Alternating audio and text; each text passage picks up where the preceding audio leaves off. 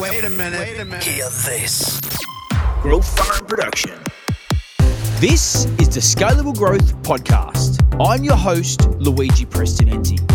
And each week, we will go on a journey that will inspire you, motivate you, and help you be the very best you can be. Our focus will be on mindset, tactics, and the strategies that will enable you to create more opportunities and win more deals.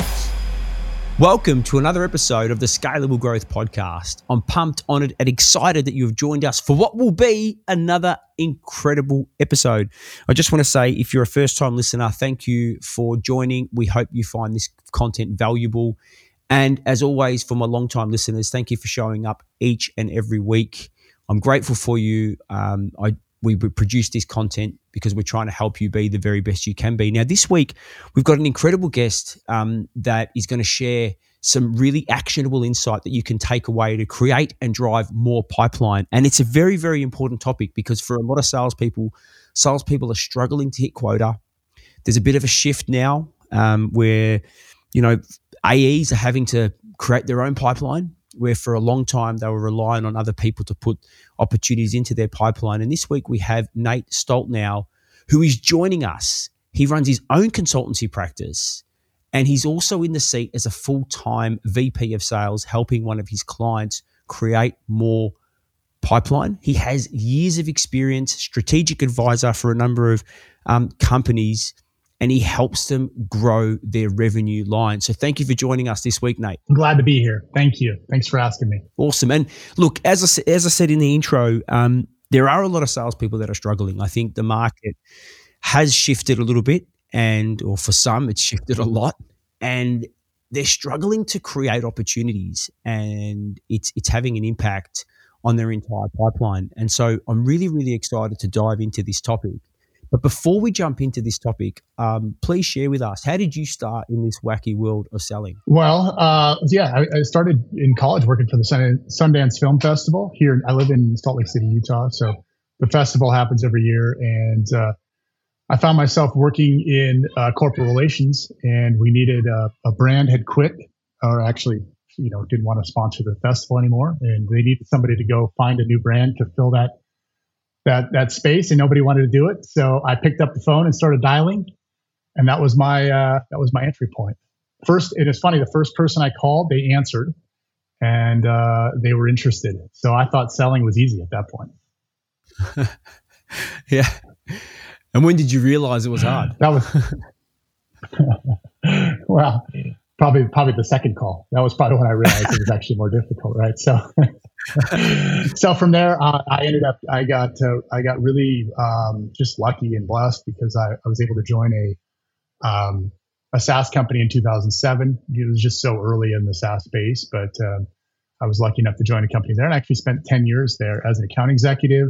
And from there, kind of just worked up the line, account executive, player coach. And from there, went to manage a team, so VP of sales. And then I went off and started consultancy agency, and have also been VP of sales a couple of times along the way there. And then now I'm at a company called Innovation Refunds.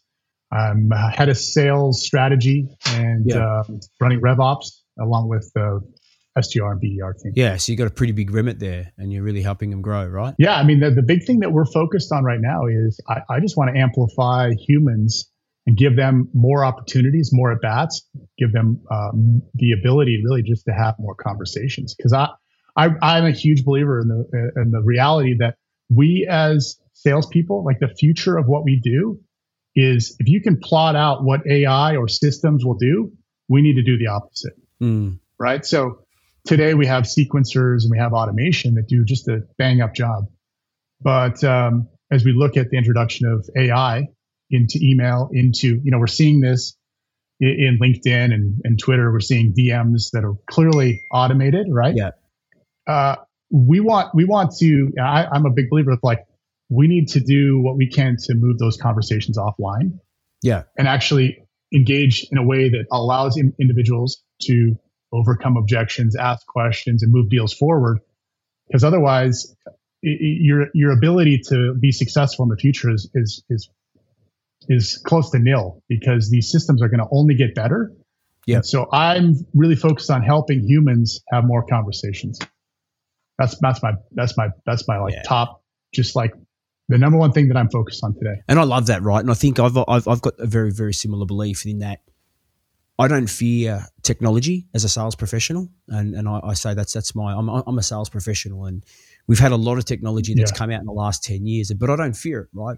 I see it as an opportunity because the reality is it's just going to help me get better at what I'm doing. But ultimately, if I'm not creating that value in the sales conversation with my clients, then the question is, why should I be having that conversation in the first place, right? And I've seen some really interesting stats around this that a lot of clients are not, or prospects are not seeing that value. They're not getting any insight or actionable learning from the interaction they're having with salespeople, and therefore they don't see value in having that interaction, right? But I think that's another conversation or another podcast we could jump on. But just before we jump into today's topic, because I think, again, a lot of our audience, they're always looking for ways to grow their pipeline. You're in the sales seat for a number of years. Talk us through, you achieved some really good results. What were some of the fundamental things that you did that enabled you to achieve a certain result?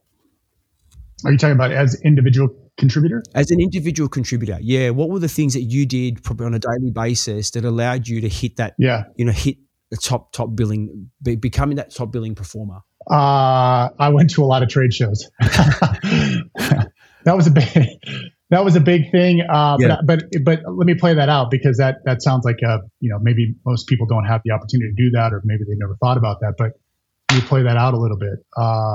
I sat down and thought, how do I get to where my buyer is? How do I get in front of them? Right? How do I give myself the most opportunities over a short period of time to have as many meaningful conversations as possible that are going to lead to pipeline building, right? And I narrowed in on trade shows as we were trying to figure out how do we go to market with a new SaaS product. This is back in 2007, 2008, 2009. I knew nothing about sales, nothing, right? I was reading books and watching YouTube videos. This was also prior to the predictable revenue, where, specialization, right? This idea that we should have meeting setters, SDRs, BDRs, that was still really in its infancy. And so I was full cycle. And so my big thing was, how do I get in front of buyers, people that can actually buy my product? And I narrowed in on trade shows. And what I would do is I would try to figure out, and again, I didn't have Zoom info. I didn't have any of these tools, right? Yeah. I would narrow in on the trade show that's coming up. What type of attendees are going to be there? What are the companies that are going to be there? And so I would do everything that I could for like 2 to 3 months before to build the tightest list possible of attendees. And then I would use email to book meetings, and I would go to these trade shows. And this is going to sound funny, but I despise sitting, like, as salespeople, I despise sitting at the company's booth. Yeah. Like, I think if you sit at your booth, you're not really a salesperson. That might sound harsh, but maybe you need to take a hard look in the mirror. If you're like that guy that sits there and holds out pens at a trade show, maybe you're not a real salesperson, right? And so I would go there. My whole goal was to never step foot in my own booth and have as many meetings as possible at other people's booths or at coffee shops around the area, like meeting people. And I would go to these trade shows, and I'd have, over a 3 or 4 day period, I'd have 20 to 30 meetings. And that's how I built my pipeline. But I used email and I used phone ahead of time and list building to get that tight list. I had systems in place, and I worked it hard. And my whole goal was to get these meetings, right? I wasn't trying to sell anything. I was just trying to get these meetings at these trade shows. And I think if you play that out, you could do that traveling to different cities, traveling in your own city, right? Your own town. Yeah. You could play that out pretty easily. It doesn't have to just be trade shows. It's interesting that you share that, because I think this is why, again, I love the evolution that we're seeing in selling, because you're right.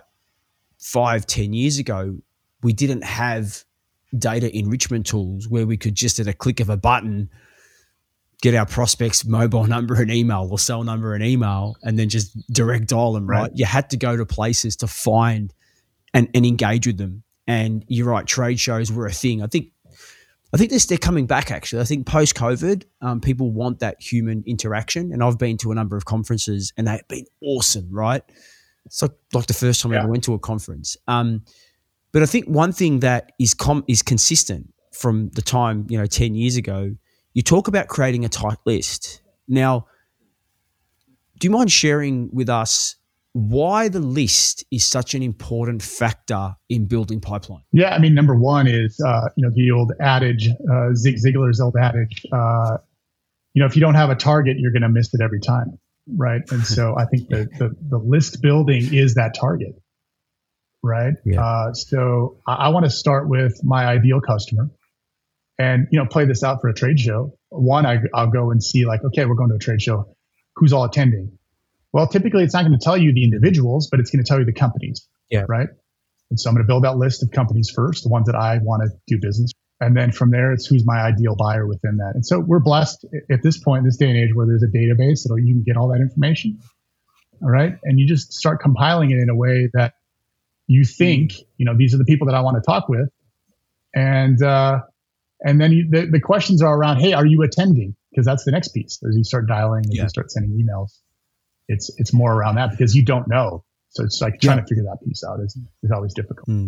I love this. So, and you can apply this today, right? Like it's not necessarily, if you're not going to a trade show, the first step in building more pipeline is thinking about your list, right? And you just mentioned thinking about your ideal customer profile. Yeah. I mean, today I don't actually attend trade shows today. So, today it's just all about building out a list that is in line with who I think is going to be the ideal buyer, right?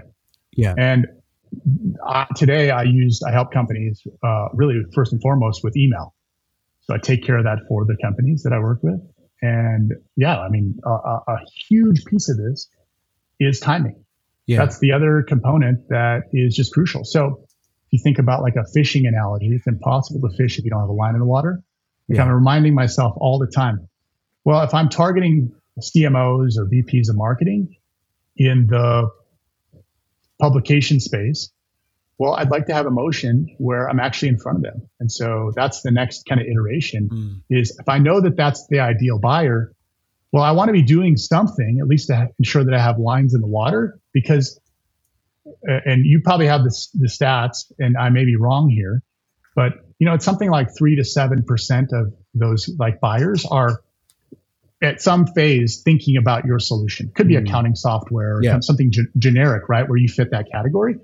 But that's where timing is just so important. And that's why I've liked to use email and have systems in place to ensure that I have lines in the water at all times so that I'm hitting people with the intention to hope that they're ready to buy. Okay. So this is good, right? So I'm just going to break this down. I want to make this very tactical for our audience. So in order to create more pipeline, the very first thing you need to do is define your ideal buyer. So get thinking about who is the customer that I want to be actually selling to.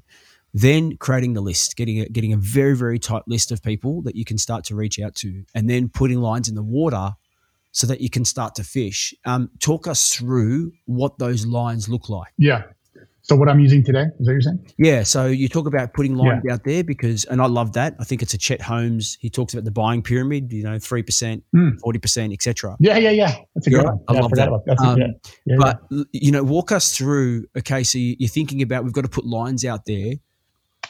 What do some of those lines look like? Like, is it just email? Are you doing calls? How is the email structured? Like, just share the tactical elements that are connected to the lines that you're putting in the water.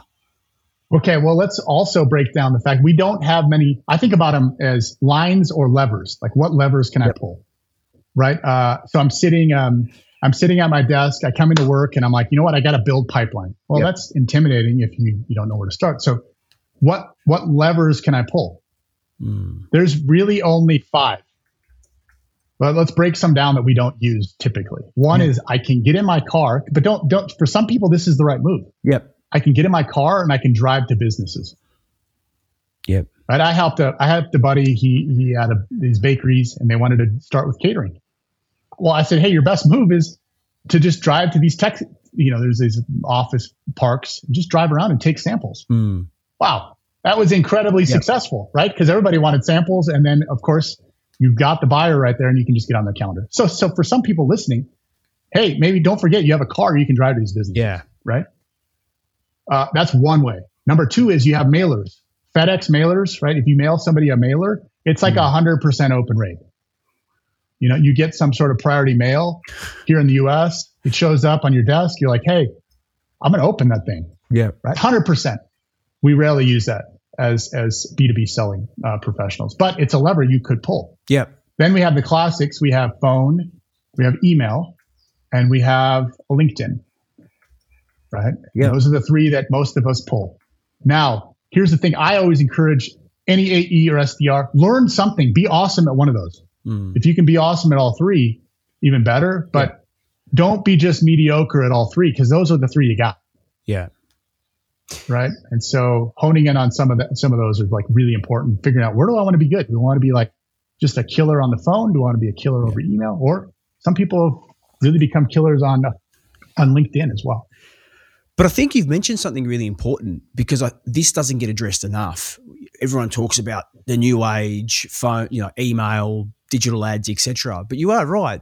Depending on what you sell, the type of channel that you use or levers that you're pulling are going to be different. And, I take it back to a company I did some training for quite a few years ago. They were selling into the childcare sector. And in Australia, for example, the childcare centres, most of them, they weren't proactive on email. They literally had to go and do that door knocking. They had to go from centre to centre to find the person that owned the centre, because they didn't have a digital presence, right? And that was their main acquisition strategy. So I think what you're talking about is absolutely critical. And I do love the premise of priority mail, sending something to someone, because you are going to get some form of engagement, and at least you're going to create some awareness. We don't know if they open it, but I mean, at the end of the day, with the tests that I've run, it's like everybody opens it. You just don't know if you're going to get a response or not, right? Yeah. And again, I've had great success sending books. I read a good book. I'm like, great, I'm going to send this to a VP or a chief sales officer, and I get a thank you note. Next thing you know, we've got a conversation started, right? So I love some of these strategies. So now that you've defined, okay, you've gone through, you've thought about your levers, door knocking, priority mail, you've come to the decision that, hey, the best place I've got to start is that phone, email, and LinkedIn, right? Let's go to the majority of where prospecting is happening today. Walk us through how you structure your message that can get engagement with your target audience. Okay. So number one for me would be email. And the reason that I always go back to email is it was the thing that worked for me best back in the day, 2008, 2009. I would say it was the glory days of email. You can get in anybody's inbox, right? Yeah. I used to do mail merges. That's how there was no sequencer, right? So I would do mail merges. I'd build my list and do a mail merge, and I'd fire off, 400 or 500 emails, and I'd get meetings. Well, if you would ask me in 2007, 8, 9, 10, whatever, anywhere in there, hey, will email be the future? Of course, I would have said absolutely not. There's no way that email will work. Well, what I'm finding is we still use email, right? Like, it hasn't died. But the way you get in the inbox and the things you do certainly matter. And so I've developed, and there's a lot of people you'll find on online that have talked about some different methodologies, but I figured out that there's a few ways that you can ensure at least the things that you can control as an AE or an SDR to get in the inbox from a cold outreach perspective. So cold being, this is the first email I've ever sent them, and they've never reached out to me, right? And so I love using cold email because it's like, you mentioned before we got on, you mentioned working out. I'm sure you had your earphones in, your AirPods. You probably were listening to a podcast or maybe an audiobook or something, or music. Cold email is the same thing. You can set it up and you can run it while you're doing something else. And I think sometimes we as SDRs or AEs, we forget, like, some of these activities are actually not one-to-one, right? You can actually be doing other things while this system is running. And so that's why I always encourage people to figure cold email out so that now you can fortify that outreach and then be making the calls while these things are happening, right? And so I always start with cold email. I think it's a great way to get the ball rolling. Okay, so you leverage cold email first, and then you're using other channels to engage with the prospect. So exactly. you're then building off the other channels. Exactly. Okay, cool. Yeah.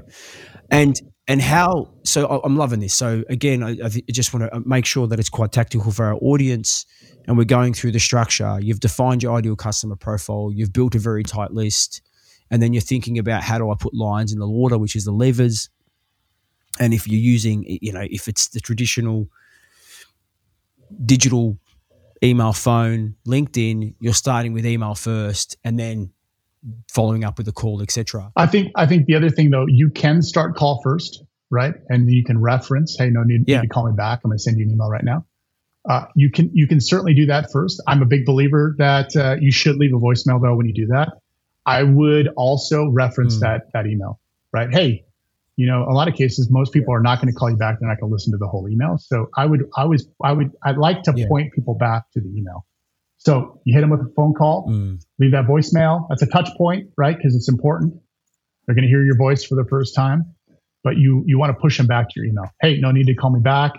I'm going to shoot you an email right now. Look for that. And you can even tell them the subject line. Yeah. Right.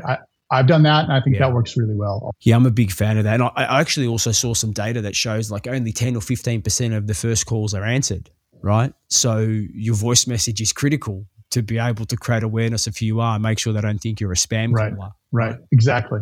Yeah. Voicemail every time. I'm a big believer in that. So, okay, so they don't answer, we leave a voice message and we're sending them an email. What's the actual content of the email? How do we get them to, and what are we trying to achieve from that email? From your perspective. Okay. Yeah. So I have lots of thoughts on email. So number one is A/B testing is very important. However, if you can't hit the inbox, A/B testing is irrelevant, right? Mm-hmm. So people want to sit around and talk about what subject line should we use, or what should the body of the message be, or what should the CTA be? Yeah. And I'm telling you, if you cannot hit the inbox, it doesn't matter, because you're not going to, A/B testing is irrelevant. So you want to ensure, number one, that you can hit the inbox. And there are a number of tools out there that you can start playing with that'll help you understand if you're hitting the inbox. So from there, you got to be able to do that. Number one. Number two is I like simple, short subject lines.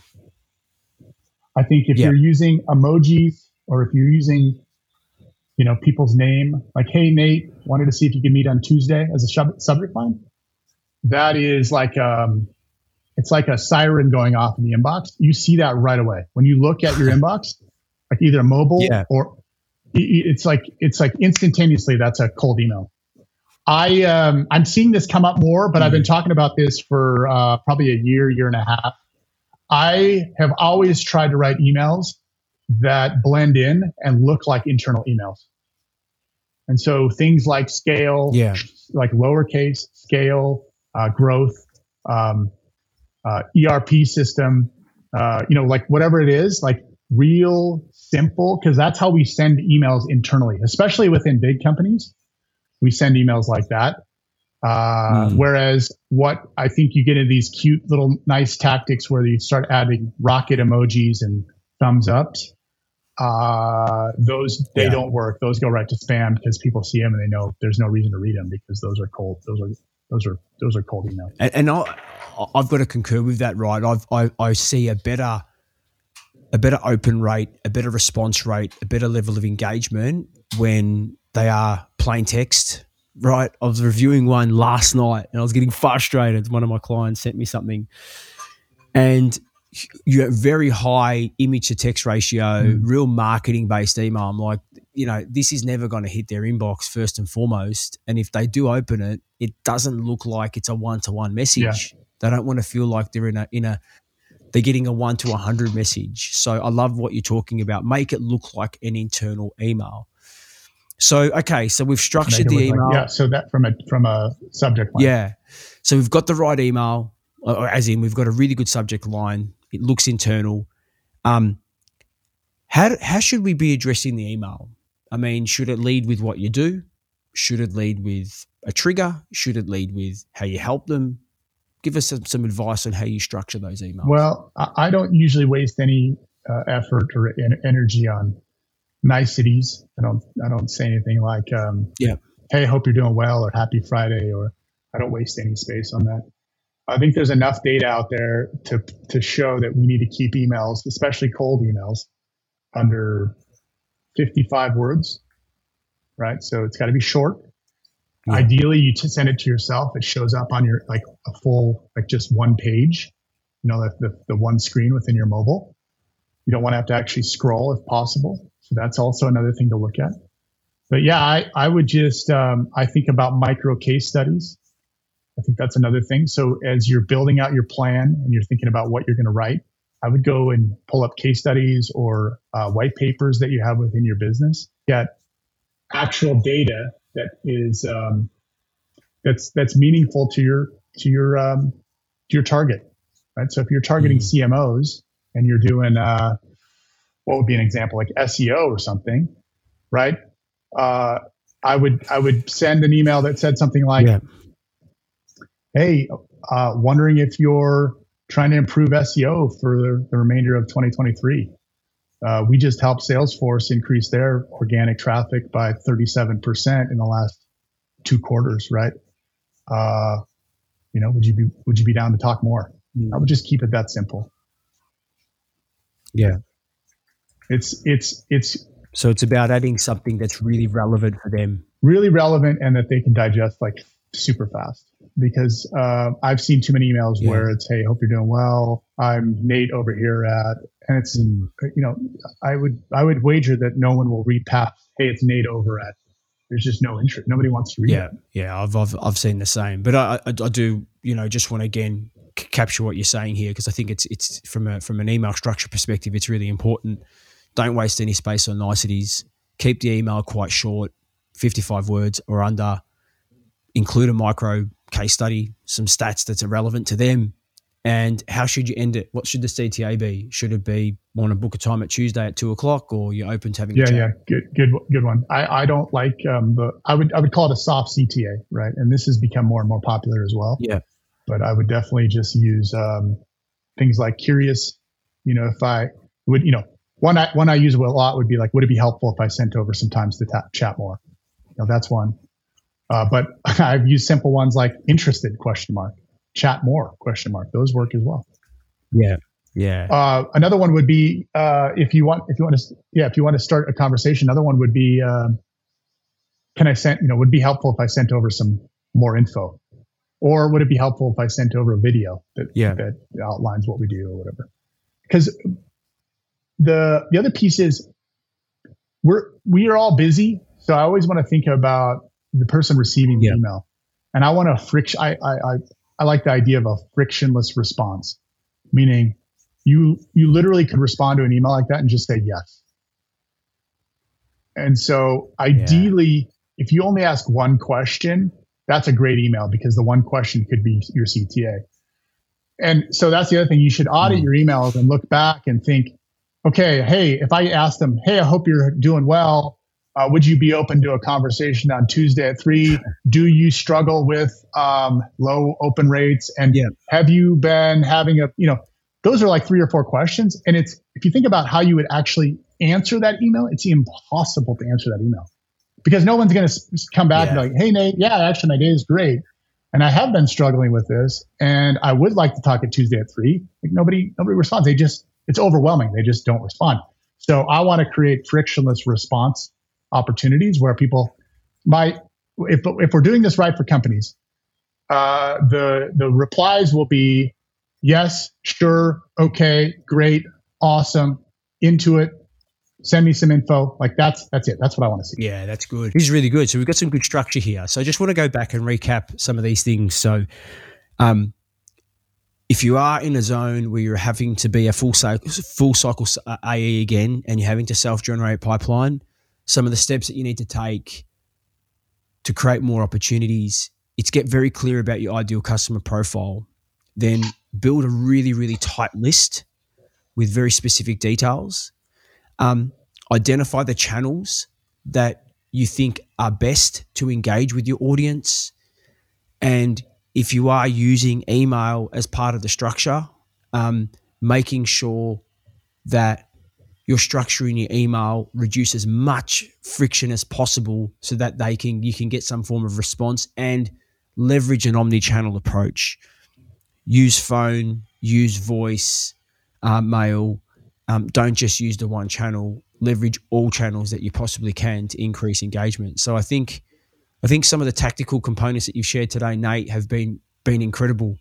I'm just conscious before we do wrap up today's session, where is the best place for our listeners and our audience for, where's the best place for them to engage and connect with you? Yeah, I think LinkedIn is probably the easiest and the best way to do that. Just search my name. I have an open profile, so you can just message me at any point. Yeah, awesome. We'll make sure we put your link to your LinkedIn profile in the show notes. But Nate, I just want to say, mate, I know that we probably could talk about a number of different topics. We didn't touch on LinkedIn at all, right? Like that's the other thing. And I would just say before we part, I just want to point out to people out there that are not leveraging LinkedIn, listen, this is the greatest opt-in B2B database in the history of mankind. And if you don't figure out how to leverage LinkedIn, like I would have literally murdered for LinkedIn 15 years ago, right? Like think about a salesperson 50 years ago, what they would have done to have LinkedIn. Think about what they've done to have an email. All right. I'm just saying, like we live in the greatest time ever to be a salesperson, ever. We have unlimited tools. So just choose some and become awesome at it. And if you can, then it just goes back to start conversations with humans. If you can start conversations with humans, you can build pipeline. If you can build pipeline, man, you're going to have a great career. So it just comes back to use the tools to start conversations. And LinkedIn is an incredible way to do that, right? Incredible. There's 800 million people on there that have opted in, right? Figure out how to leverage that, and you'll be, and that's awesome advice. Yeah, you'll be so successful in your career. Yeah. But what I love about that advice is the mindset that you just showed and you just shared with our audience is that it's the greatest time to be selling. Absolutely. Because we have so many incredible tools to make it easier for us to find and engage our audience. So that is the mic drop moment. Nate, thank you for being an incredible guest on the Scalable Growth Podcast, and we hope to have you back soon. I appreciate you. Thank you very much.